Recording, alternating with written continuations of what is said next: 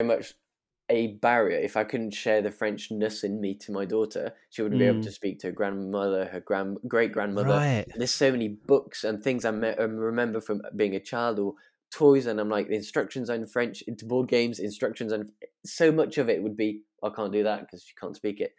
I think that it would genuinely hurt me if she wasn't able to even understand it.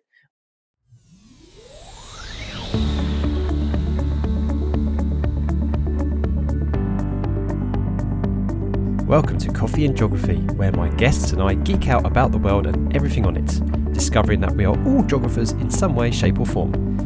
I'm your host, Kit, and my pronouns are they, them or she, her. So settle down with a brew, hit that subscribe or follow button, and enjoy the listen.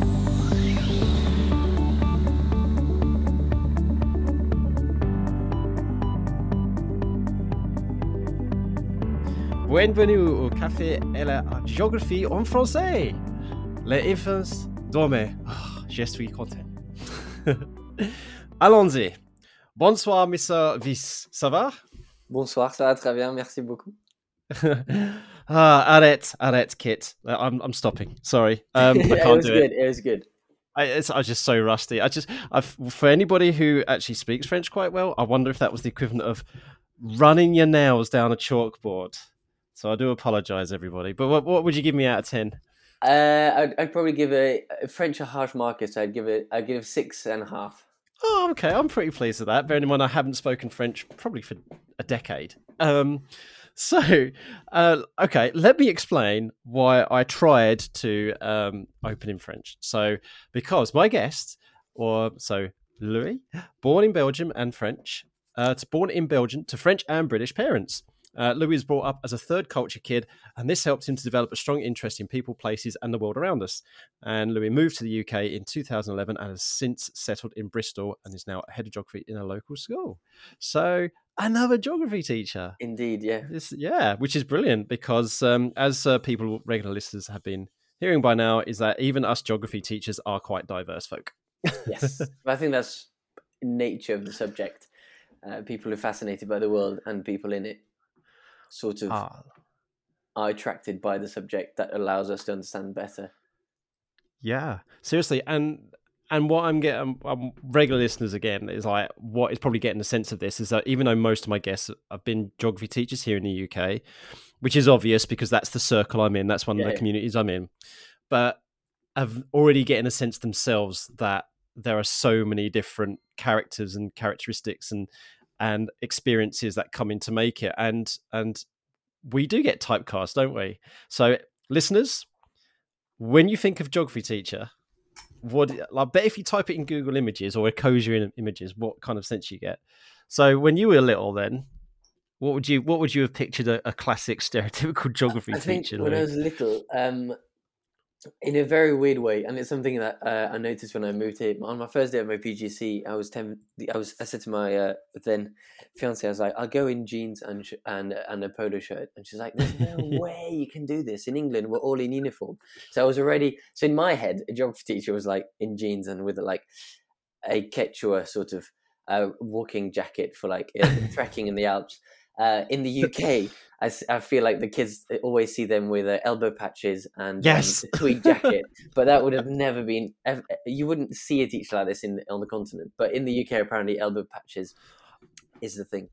And I don't know if folks remember this, and this is going to be hilarious probably to people not in the UK, but the press who, I'll less said about that better, but the UK popular press, the tabloid press, compared Jeremy Corbyn, the ex-leader of the Labour Party, as a geography teacher.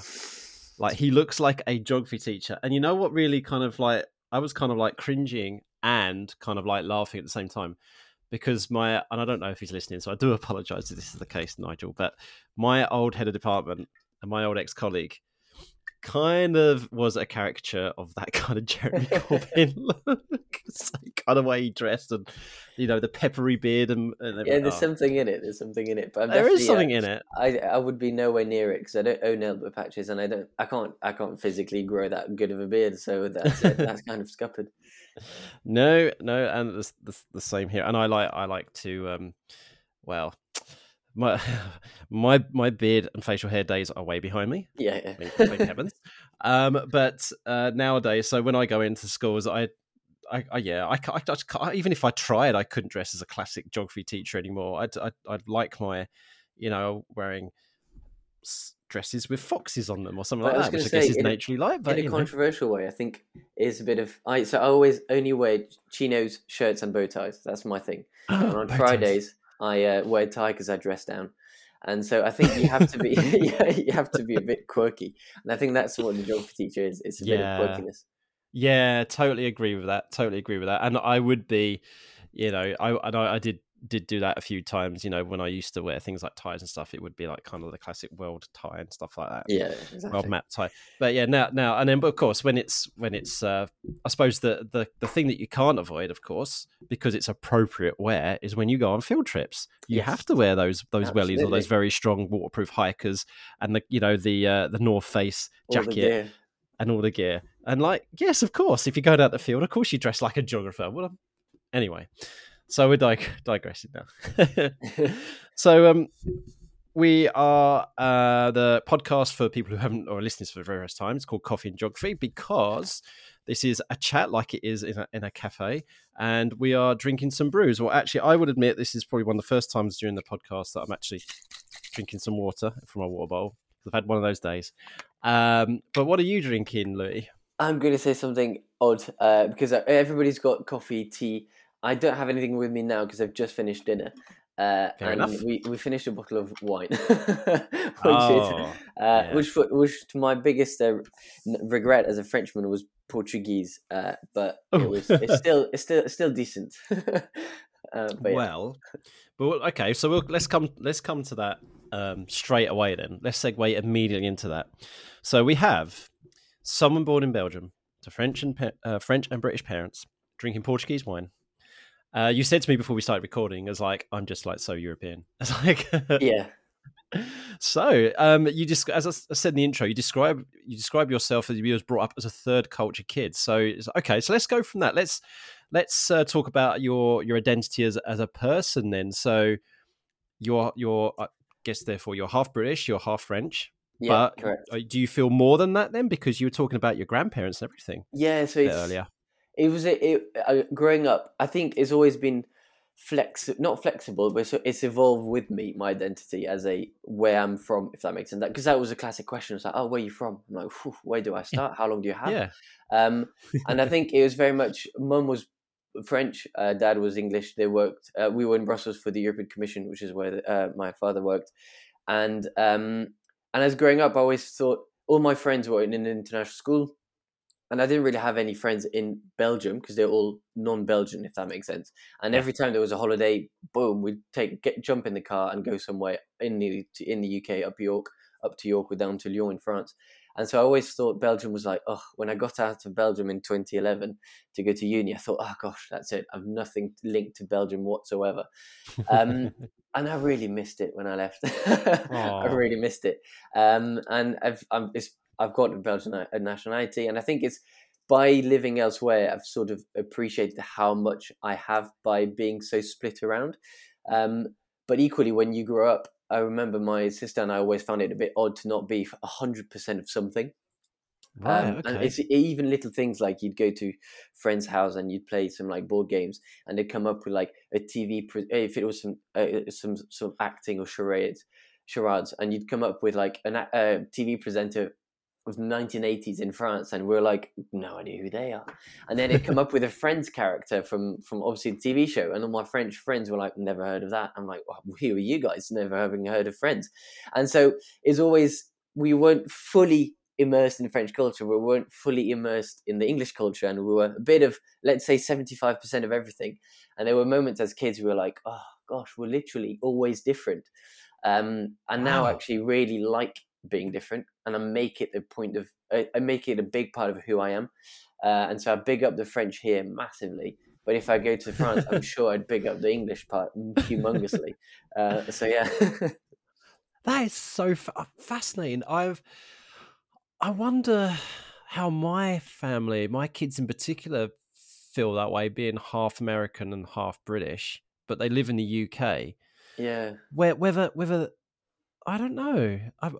Perhaps it's something to ask them when they're a bit older and they're able to It'd reflect on it. be But yeah, it'd be yeah, interesting because I think in your what would be even more interesting in the case of your children is the fact it is the same language. So mm, there's a chance that they'll be more likely to see the same TV shows, etc. But yeah. there's some culture you just can't assimilate. And I noticed that especially with my daughter. She's 17 months, and when she was born, I definitely wanted to speak French to her and only French because my dad only spoke English. I was in a French school and a French mum. Everything around me was in French, and so we learned to speak Ah, English to dad. Mum and dad spoke English, and everything else it was in French. And we jumbled, mumbled the two languages for ages and ages and ages. But now I've got both, and I think it's so valuable. And I decided I definitely want to do the same with my daughter. My wife speaks good enough French to understand and not be excluded of the conversation. And initially, it was a decision I wanted to. But actually, the more I bring her up, the more I realize I wouldn't be able to do it otherwise, just because I don't know English mm. nursery rhymes, I don't know English like storybooks. I There's some instinctive things I'll be like, I remember this as a kid, but I don't know it in English because I was never in England as a child. I think that's. I wonder how other parents find it, but it's just hard. You can't make it up. Basically, you can't come up with a kind of soothing song if you don't know it in another language. This is brilliant. I mean, I've spoken to quite a few guests now from around the world, and I think this is the first time actually. I mean, this is what the 37th, 38th episode that I've had someone tell me this. This is a really interesting insight for me, and I think a lot of people listening might be thinking, "Crikey, never really thought about it that way before." Because especially with, I say this with a lot of sadness and a lot of upset, and I've said it on the podcast before that it's something that upsets me quite a lot. That during the time when we were, the EU 28, the year, when we Yeah. were able to move around and the melting pot, I was hugely proud of that, of the Oh, fact that we yeah, could, yeah. really have a whole continental scale melting pot, and I think what you have is a product quite, and you say you've now come to piece of it, and you actually celebrate it as a product of that, Yeah, and hugely. And you it's always. lovely. I think it's important to celebrate it. And I think I've interestingly had a few conversations with people who always go, "Oh, you're going to teach her to speak to her in French," and to my daughter, and I'm like, "Yeah." It's like, but it's she's going to speak later. I'm like, I know. I spoke at the age of 2, haven't stopped since, but it took me ages to start talking. Yeah, But equally, majority of the world's people speak. Actually, being a monolingual, I think is how you pronounce it in English, mm, is probably a minority. I'd say in the world because the majority of people will speak a dialect and their language, or the language and yeah, something else. But here in the kind of westernized world, it's still seen as of a you've got a bit of an accent, and I think as a kid that was the hardest. Oh, where's your accent right, from? And you never fully had. I had an English accent in France, or supposedly, and then in England, I had a bit of a French accent, and it wasn't right. more. It was more of the intonation than the accents. And I still make mistakes now. I say words, and the kids in class go, So it sounded a bit weird. I don't think that's how we say it." And it's just because I get the Yeah. intonation wrong. But I think I laugh about it now. But as a kid, I was always thinking, "Oh gosh, my English is not good enough. Oh, my French is not good enough." And I think, yeah, I think for a lot of children who grow up as bilingual or trilingual or even more in some cases in the UK or elsewhere, I think it's important to whatever happens in politically in your outside world, remember that it's a luxury. It's a massive luxury to Yeah. not have to. In the words of a friend of mine, she's like, "I'm spending 9 grand a year in uni to learn something you got by birth," and she was doing Wow. French, and I was like, "It's a good point. Actually, you didn't have to Yeah. pay for that. It just happened."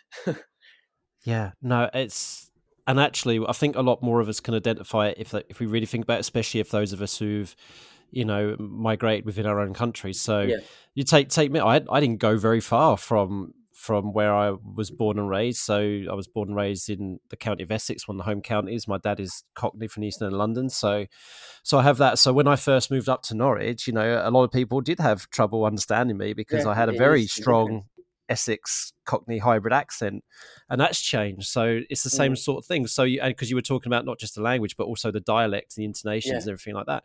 So that's really, really fascinating. And I got a story to tell everyone. It's the first time I was seeing it, and this is actually an excuse to say hi to one of my old best friends, my best friend from primary school, called Ivano, and I'm going to get Ivano to listen to this. We haven't been in contact with each other for a long, long time, which is fine. Our paths have diverged. We're all doing our own Mm. thing now, which is great. But I do think of him a lot because he was a very good friend of mine at primary school. And one of the best memories I had was, well, we'd gone to secondary school. Now we went to different secondary schools, but our two families got together because it's be nice to catch up, kind of thing. So Ivano and I must have been 11 or 12 or something like that. And his parents had invited us over to dinner, and it was the most brilliant. I loved his family. His family were lovely, absolutely lovely. So Melba, his mum was from Colombia. Okay. Salvatore was from Italy, and I think, and I could be mistaken, but I think Paola, their oldest daughter, and Ivano were born in the UK. But so, and then there was this time they had this. I don't know what we don't to this day know what they said, but there was something happened over the dinner table when we was all having our meal, and Salvatore was kind of saying something very sternly in Italian. Melba was responding in Spanish, and Ivano in English was going, "Yes, I know. Stop it!" Yeah. And it was like, oh, it was brilliant, and I felt quite privileged to be in that, sitting at that table, even at that young age of like 11, Yeah. 12. I thought, this is actually really cool. I really like, and I'm very envious of.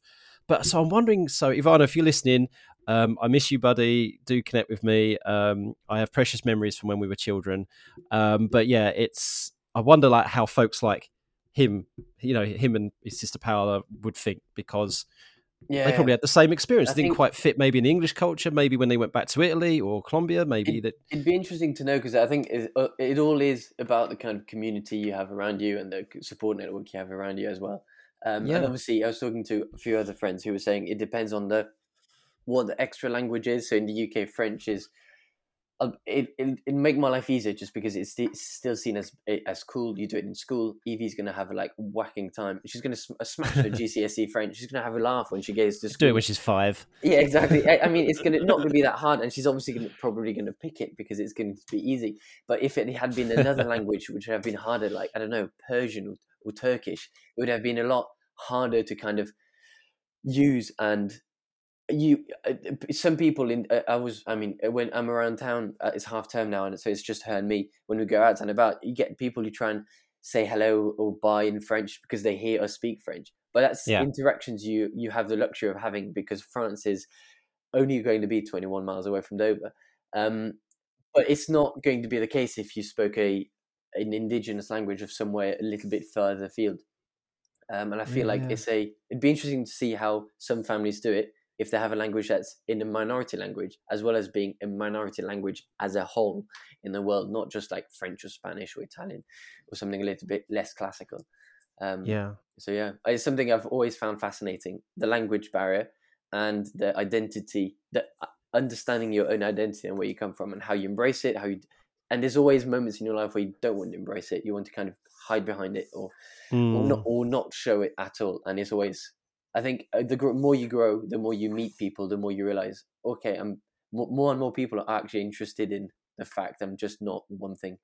Um, Brussels helps because Brussels is, I mean, the fact that it's EU based there, wherever you go, you hear people babbling in all sorts of languages. And same as you were mentioning in your memory, for me, I love that. Even if I don't get a single word of it, but hearing people Yeah. in Danish, Italian, Greek, Turkish, whatever the language, I'm like, this is so cool. Can't understand any of it. Wish I could, but I just love hearing other things. Thinking, gosh, it's great to know so much diversity. Yeah, it really is. And this is something why it's so precious to make sure we support, because you mentioned about the less well known languages, the indigenous languages, Oh things like yeah, that. It's to make sure that those don't go by the wayside, and we yeah, support them. And so many people are their culture is embedded within their language. yes, yeah, And absolutely. Yeah. It'd I be spoke very much a barrier if I couldn't share the Frenchness in me to my daughter. She wouldn't be able to mm, speak to her grandmother, her great grandmother. right. There's so many books and things I remember from being a child, or toys, and I'm like, the instructions are in French, into board games, instructions, and so much of it would be, I can't do that because she can't speak it. I think that it would genuinely hurt me if she wasn't able to even understand it. And what she does with it after, she might have a few years where she goes, I don't want to speak French back to you. So be it, we'll see. But at least you'll have a basic knowledge and understanding of the culture. Yeah, that's it, because it's a connection to your identity. Oh, hugely. So language is, and it's yeah, I've spoken about language quite a fair bit in previous podcasts episodes, especially in season 1. And the story that I always loved to speak is when I was living in San Francisco and working in San Francisco, and these folks from I can never remember what their indigenous culture was called, but they're from like the west coast of California traditionally, all the way up to through the west to the Pacific coast into Canada, and Giselle Martin, I've been trying to get in contact with her to actually get her on the podcast, but I think she's contact details have moved on, so might have lost the opportunity. But she gave a fascinating talk about how, for example, the culture that she's from has like 10 or 12 different words for tree because it means different certain things, like the stage of a tree's life and what it can do for the environment, what it can do for humans, and so it's just incredible. It's kind of how they're connected to, because that's how their society works, if that makes sense. But I think in my curiosity here, I know there's from a French point of view, the very little differences between English and Americans, as in kind of culturally. There's a lot of differences, but culturally, language-wise, how I'm sure that still come up when you went to San Francisco. Even though you've got American family, you were still the British one, weren't you? I presume. Most certainly. Yeah. How does that feel? Because it's kind of I think it was the word. I can't remember what. It was an essay I had to write on EAL.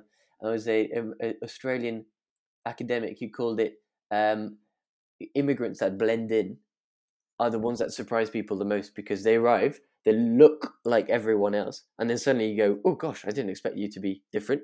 And that's exactly what happens when you're an Englishman, I presume. Yeah. So for the folks who are not sure, so EAL stands for English as an additional language.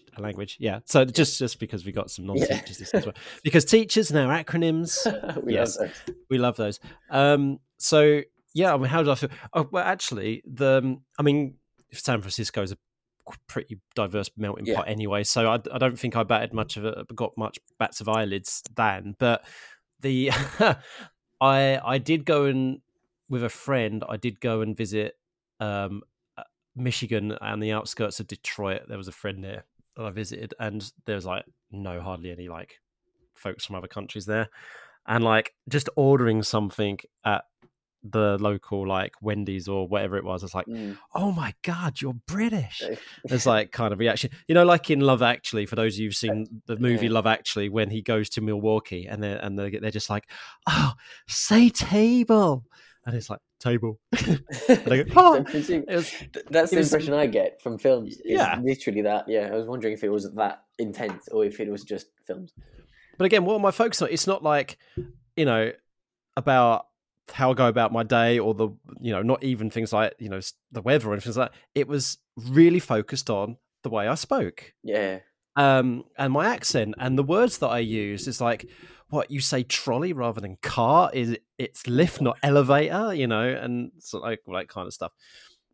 Pavement, not sidewalk. I've heard a lot of teachers in school now start to moan about the other way around, going, "Oh, kids nowadays they can't use words like they'll use words like elevator instead of the lift, and they go to the bathroom instead of the toilet." And I think with the more and more Netflix and the restroom, exactly. There's a lot of people who start using words which are to a English ear Americanized.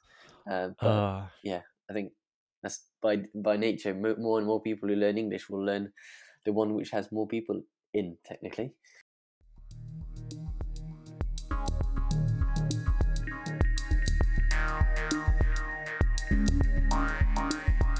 Hi folks, a chance for you to recharge your brew, but also a polite prod to remind you that it's so easy to support this podcast. Simply liking, sharing, rating and reviewing means that it will get on more people's radar. Also, there are a few links down in the description which may be of mutual benefit. Please do check them out.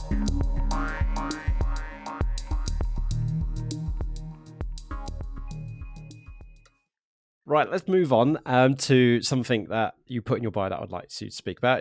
And you say that in terms of being a geographer, you say that wherever you go, you always end up taking too many pictures of geographical features and landscape, but you do end up using them in the classroom for your teaching or and on Instagram. So you say, I also always want to understand how the areas I visit formed and changed over time. And that's a very geographical It thing, isn't it? is. The one thing that really captured my attention to this subject is I felt it gave me the ability of having like X-ray vision. So I could look at a landscape Through and I could different look lenses. beyond, what you can just see on the surface. So I always used to say to people, the thing I love about geography is that I don't just look at a tree, I look at a whole micro ecosystem. I look at how that tree might be providing shade, how it might be hosting different organisms. Yeah, If it is a potential resource, if you let it grow, it will do this. If you chopped it down, it would change the landscape like this. And they're like, yeah, but it's just a tree. I was like, no, no, yeah, but even the type of tree and yeah. for me, I mean, it's talking about a tree. One of my most vivid, I think, sense of smell is one of the most powerful ones. It can bring you back down Mm, memory lane. And yeah. a few years ago, my grandparents used to have a flat in the south of France, and when they sold it, I was youngish. And a while ago, I remember smelling eucalyptus leaf, and it took me back years, and I Oh, was like, wow. gosh, I know exactly where I was when I last smelled one of those. I think, and yeah, for me, eucalyptus tree, and you hear about anyway, eucalyptus as being some bad trees because they grow everywhere and they're not native, but the smell just takes me back to the south of France coast. Um, I think yeah. Anyway, you're right. Trees aren't just trees. Yeah. So, let's ask you a question. Is there any place that you've visited or been to, taken loads of pictures of or whatever, um, where you've kind of like you could have if someone didn't like click you out of that geographical kind of zone and when you zone out, you're just like so fascinated. Has there only been anywhere like that where you've just end up you go, oh my god, I took so many pictures of this one Yeah, place? You got a yeah. place like that? Two. One is Norway. Has hands down has to be. If I had to move to one place in the world, it'd be Norway. A bit. I was near somewhere called Gunvangen, which is on the railway between Oslo and Bergen.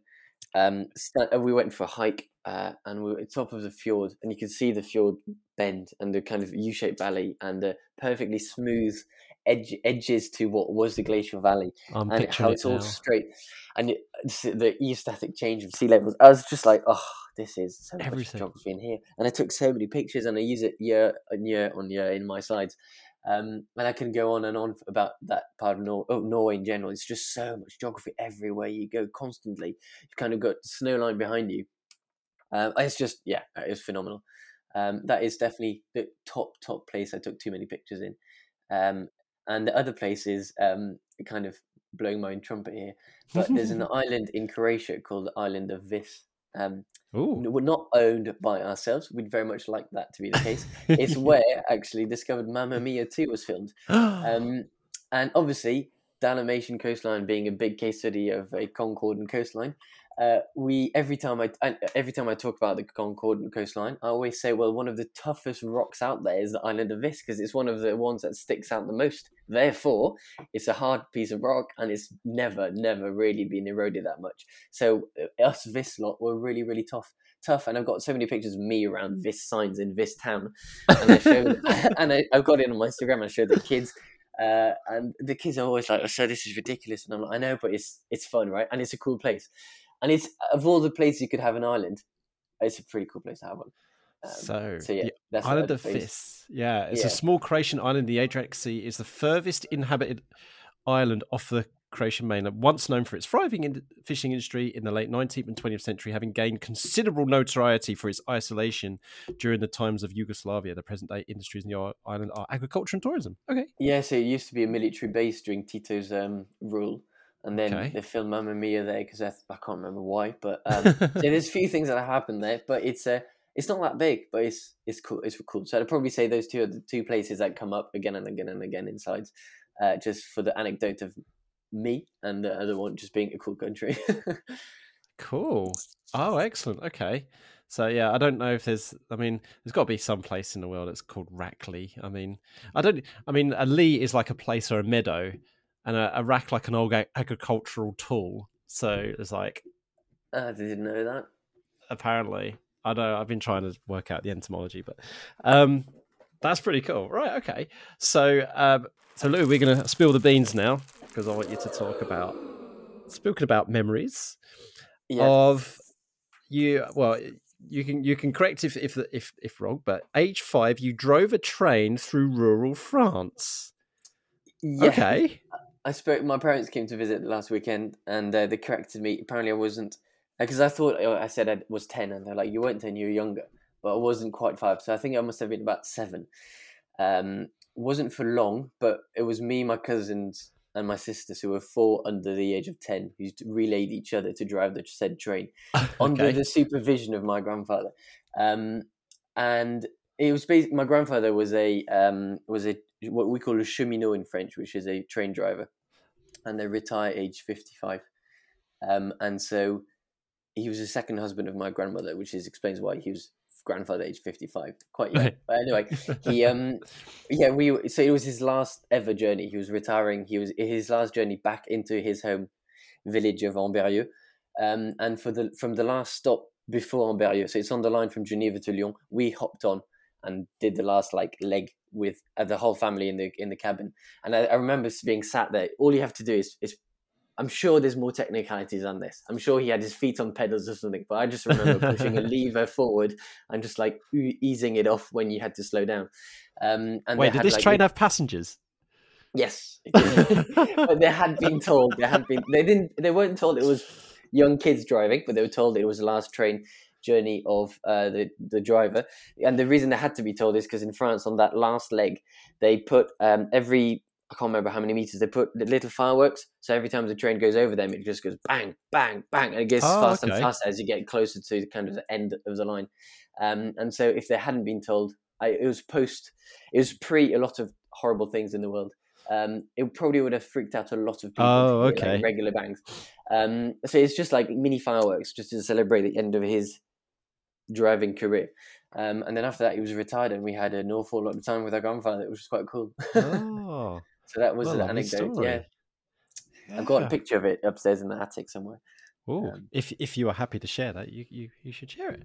Yeah, I need to go dish it out. I'll put it on. Stick I might it put it on on your Twitter Twitter. or something. Yeah. Yeah, I'll do that. But Lovely really get nice story. memory of being in a train. It's the only time I've driven a train. So yeah. Okay, wonderful. So one feature I like to play with you now, and that is Jog On. So Jog On is where I give you 5 topics, randomly chosen, and you have to pick 3 of them to talk about. You can talk about them any way, shape, or form. Maybe you've got an experience on one of them. Maybe you want to make some geographical links, or maybe you just have some random funny anecdote about anything. And just to confirm, Louis, you have not been told these 5 topics in advance, so you've not been able to prepare. No, I haven't, which is quite nice actually, because it relieves. There's no stress of the podcast because I know, teachers, we have to prepare for everything. Yeah. Okay, so you can pass twice, basically. Yeah. So, okay, the first one, and I don't know if you maybe have an old family member who this might bring to mind, but the first topic is pipes. Now, I'm going to go, because you talked about like the girders of buildings or something like that, Kit. No, I'm going to go for the classic smoking pipes. Oh, You those. stuff. Because I was thinking with what's in the world at the minute, pipes and transport of energy could be quite interesting. But pipes you smoke, gosh, That's I'm what I'm going to gonna go for. um Take a hike on that, is it? the the only thing I could say about it. Does it have to be geographical? The No, chat. you can say anything you Okay, like about pipes. because the only thing I'd say, then I'll jog on with it and say Okay. the pipe is probably one of the most famous Belgian features because we have a famous painter who has Ceci n'est pas une pipe as one of his main paintings. Yeah, I'm pretty sure it's Magritte. Belgium will hate me if I get that wrong. Is it? It has Magritte or Monet. I can't remember. Oh gosh, I should have taken a hike on that one. Listeners, Anyway, you can look that up. it's one of the famous Belgian paintings. Yeah. Oh, sweet. Okay. Well, nicely done. Right. The second topic is artists, which is, you kind of touched on that, but artists. Let's jog on with it. And I Okay. think one thing I I don't know. I think it might be because I'm a geographer. Every time I watch a TV series or film or listen to music, I always want to know where they're from. I don't know if that's just me, but I always end up Wikipediaing them or Me putting them too. on Google. I always check like Yes, where they're wiki from. buddies. What High five to camera. what school did they go to? Like where did they come from? Where were they born? And I think it's because nowadays so many people sing in English or are famous for things in the English world. I'm always surprised when people are from somewhere else. If that makes sense. Yeah. I watched the Around the World in 80 Days on BBC iPlayer recently, and of the three main actors, there's only one Brit in there, and I was like, gosh, you really wouldn't have known what some of the others weren't English, and I quite like that because it shows how, I don't know, again, it highlights a bit of diversity. So I think, yeah, artists are a really nice way of getting to know places you might not know of otherwise. That's a good way of putting it. Right. Okay. Now you've got 3 topics, Go on. and you can only talk about one of them. Yeah. So Okay. you can like pass on the next one or two to take a risk on whatever. But this is where the completely pointless fun comes. You know, it's false choice. So the third topic is bridges. Ooh, I'm gonna. I want to take the risk and skip 2 and go to last and take the gamble of talking about it. But being in Bristol, bridges is Yes, I thought. I'm gonna have to take. I'm gonna have to take Yeah, that one. you That's could. the one. Yeah. No, bridges are pretty awesome. I just love looking at them. We've got the Severn Estuary one, which Yep. closed. Both closed during the last week because of the storms. Yep. And you forget how vital they are to communication networks. I mean, colleagues having to go around to Gloucester to get to school. Thankfully, schools Yeah, closed, of course. schools closed, etc. But there's a big Welsh contingency in Bristol and vice versa. And yeah, if you close a bridge like the Humber Bridge in Yorkshire, which is not far from my grandmother's, or these 2 Severn bridges, or even I think there's a ludicrous bridge between Macau and Hong Kong. There's this, yeah, they allow trade. Ottawa wasn't one of the bridges closed there because 25% of Canadian trade goes through it, and it was shut down because of the protest by lorry drivers. I think we underestimate bridges. Yeah, that's why Trudeau invoked emergency powers. Yeah, because they were blocking the bridge. I think because it was that much of a strangle on. That's the thing. Yeah, bridges are just like one of these unspoken heroes of modern globalization. That's true. But yeah. Yeah, no, I think that was a good shout to talk about that one.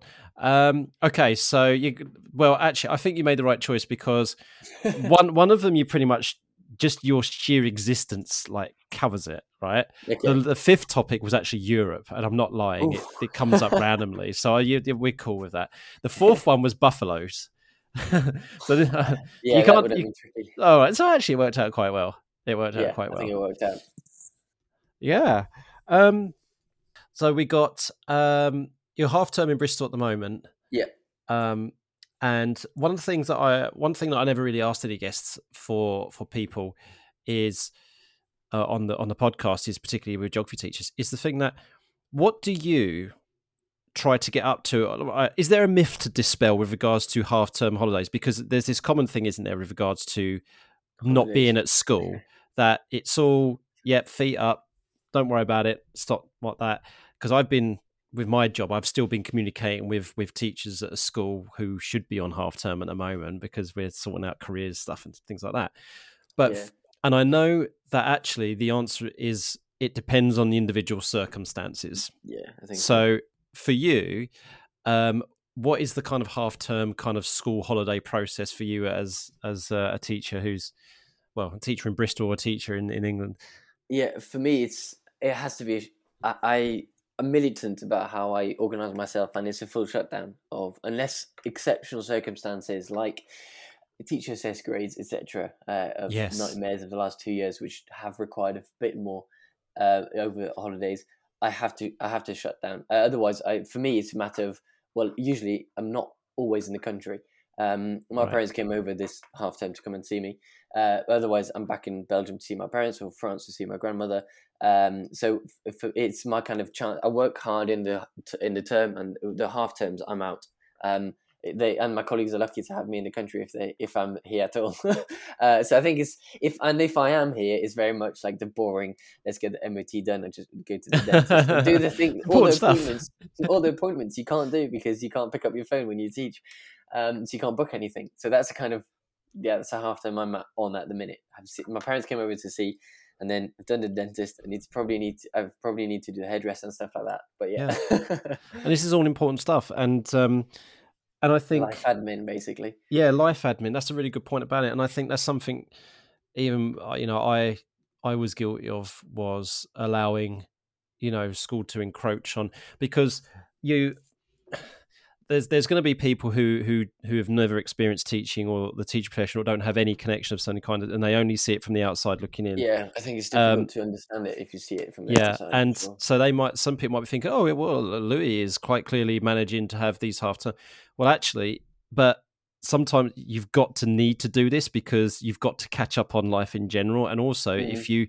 if you continue working, you work intensely during the term, and we're not just talking Yeah, about a 9 till 5. You could, for me, sometimes it was a 7 to 7 day. yeah, I think You know, it's definitely a routine and a kind of a yeah. structure. And I've had 5 years of teaching before my daughter arrived, so it's not like I was Mm, new at the job with kids. That made a massive difference because I did have my wife's a lawyer, so her hours mean I wow. probably Yeah. work a bit longer sometimes just because she's not here yet, back home yet.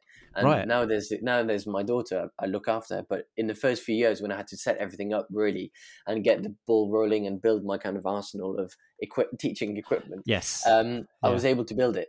And I think it's also kind of very boring life story, but my wife and I did long distance for about 6 years, and so it was all when we were in uni. It's always like the weekends are to go and see each other. She was in Oxford, I was in Sheffield, and we commuted, and then somehow always moved around, but never together at the same time. It all works out. We're still all in Bristol now, but it was a kind of, if I didn't organize myself, I didn't have the weekends, and it's just stayed, and it's a habit I've just stuck by. If I work in the week, the weekends are free. So it's Yeah. just, but I think I'm now at that stage now because I've had so many years of practice, which has Yeah. helped massively. Yeah. And I know some teacher friends who try their actual best to try and keep work as close into the school day as they possibly can, and they do go home at, like, say, 4 o'clock, but then they leave it deliberately to the weekend or to the half Yeah, term, I've got a and that's the colleague way that who does that. and that's the way Sundays that they they stay, cope. and it's like Yeah. cool. Yeah, yeah, exactly. But it sounds like we got very, very parallel experiences, because the same happened with me. My wife and I were dating while I was doing my teacher training, so she was over living with Yeah, me from America, and then I actually spent the first couple of years of my teacher career with her back in the States, and I've mentioned this before on the podcast, to my shame, that I would go quite often, as almost as many half terms as I possibly could, or East holidays, and fly over and see her. yeah. Um, Because it so work. You can make it if you want to make it work. You make it work, but it's rubbish. exactly, But yeah. because it's rubbish, you try and make sure every time you can you have the freedom to be able to do it. But I was taking Uh, my work on the plane. I was yeah, marking work on the plane. In fact, I used that opportunity to kind of catch up. So, but yeah, that was my personal circumstance. yeah. I think it is all down to organization, but I'm also very lucky to be in a school that's incredibly supportive. They Yes. do genuinely care about the well-being, and I've got a really, really competent team. So Oh, all these things do make it easier for me to be able to have that it distinction. really does. Yeah, and I probably wouldn't have been in the profession for as long as I was if I didn't have the same sort of support. So, I think those people who've listened to every episode, they've probably pieced together my whole entire career narrative and the You should have various a reasons quiz. why. On the last episode of the last series, you should have a quiz. Be like, right, in what episode did I say? Oh, that's not a bad idea, actually, because I don't know whether I can, with the likes of Andy giving me the word of anti-disestablishmentarianism and stuff like that. I don't know if I can write another poem. But anyway, which leads me quite nice segue in onto We Are All Geographers and connecting the words. Cool. So this is, so folks who are new to listening or have forgotten, We Are All Geographers is a way of linking all of our guests together, where they come up with a word, where they try to link it to geography in the very loosest sense. Now, last week, we had a delightful listen with Helen Illis, who is fantastically creative map maker and visual artist, and I really hope you did check out all her stuff. And she was given the word connection by James Cheshire. And now for you, Louis, Helen. That's the one I've been thinking. Gosh, what are they coming up Oh, with? it's a lovely one. It's a nice one. Helen, a lovely, lovely person, and she was very, very kind to give the word openness. So I like that. a nice one. Yeah. Yeah, we're still trying to come down from Andy's a few weeks ago, so never going to let him live it down. So Louis, you have whenever you feel ready, you have 30 seconds to link the word openness in any way you so wish, in the loosest possible sense, to geography. So I am prepping my timer for you, and when you are ready, just make a start. Okay, openness, I think, is basically that's what geography is about. It's about opening up to the world, understanding the world, and making sure understanding how we're connected to one another. I think we live in a world at the minute that is very much everyone for their own gain, and I think Yeah. being more open, being more embracing of each other's cultures, understanding of each other, is the best way to live with 7.7 billion people on the planet. Is to be open, Mm. be willing to listen to one another. So I think being openness is the best remedy to current problems within society. Perfect. And absolutely agree. I mean, there's nothing quite like geography to open, your mind. So Yeah, I absolutely. thought I'd throw that one in there. Yeah, it's a good one. It's a stereotype of geography, but it is a way of Really? Yeah. opening up the world to the classroom. You're in the classroom, but you can open so many other doors just from being sat in a Yeah. geography lesson. Yeah. And we were talking about the differences in culture between like the United States and the UK. Geography, the way that or they don't Oh, teach geography. It's like, or they think geography is just maps, and yet half of them can't find certain. Anyway, but I'm not going to go on that. yeah, but So you say that, but France is the same. As in, we teach geography, but geography is history and geography, and that is the teacher who does history and geography right. only does the human geography, and then the person who does the oceans and the volcanoes and the earthquakes, we call that science et vie de la terre, SVT, which is science and life of the earth. And so I remember asking to a friend saying, what would I teach if I was in France? Because geography is split up. And he just he went straight to the point. He was like, you teach English? I was like, okay, probably have a point there. But it's, yeah, in in France, we split it in half. One's half in science, one's half is in history, which is Oh. yeah. Yeah, I really, yeah, because I always have to explain myself whenever I talk to friends and family in the States. I was like, yes, geography is, and then Yeah. they're so like bog-eyed when I say, yeah, we cover this, we cover this, we cover. Like, well, you do what? You teach everything then? I was like, well, you Yeah. said it, I didn't. Basically. But okay, so the word that you would like to give our next guest, what would you like to offer? At the risk of being very vague, I feel like I'd have to go on the word identity. Um, Okay, I like just it. because it's vague, it's broad, but for me it's a big part of how I define myself is my identity. So yeah. I love it, and I think next guest is going to have a really good crack at that. I'm really, really excited to talk to next guest. It's an ex-work colleague of mine who has a very, very interesting identity. So that's going Oh, to be there you go. awesome. Right. So to finish off, some shout outs you would like to give. You gave a little bit of a shout out to your school and your colleagues and to your wife. Is there anyone else you'd like to give a shout out to? As a whole, just a geography Twitter community. I don't know. I know I've named or seen a few names pop up on the podcast, but it's Mm. just a really supportive. It started when I started my career here. Obviously, didn't know many people other than my PGC cohort in Oxford, and I'd moved to Bristol, and it just helped to have some people to kind of quite in a creepy way. You kind of quietly follow. They don't really know you, but you follow them, and you kind of.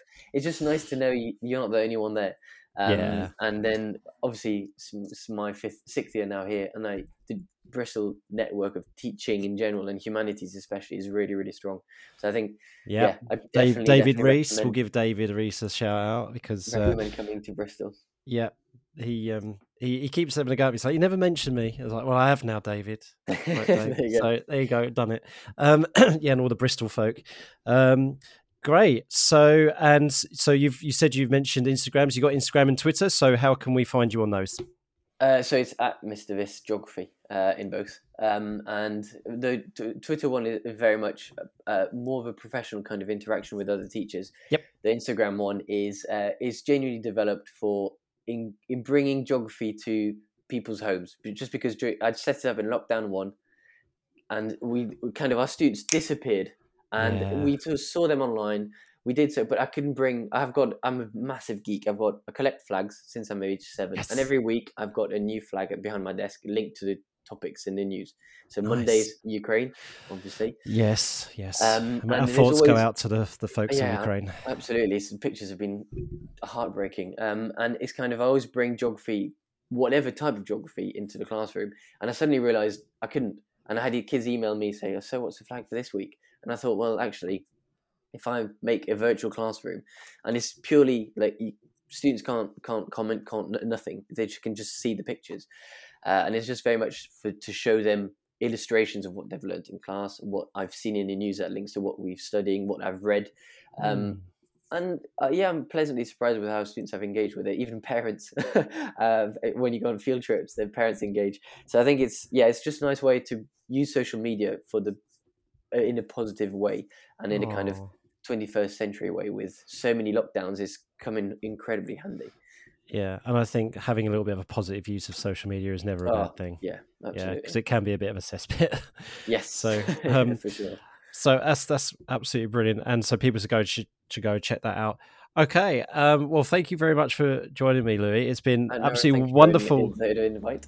Yeah, it's wonderful to connect with you. So we've chatted quite a fair bit on the Twitter sphere, as we mentioned, but this is the first time we've actually sat down and had a bit of a chat. So it's been wonderful. Thank you so much for joining me. Thank you very much. Thank you.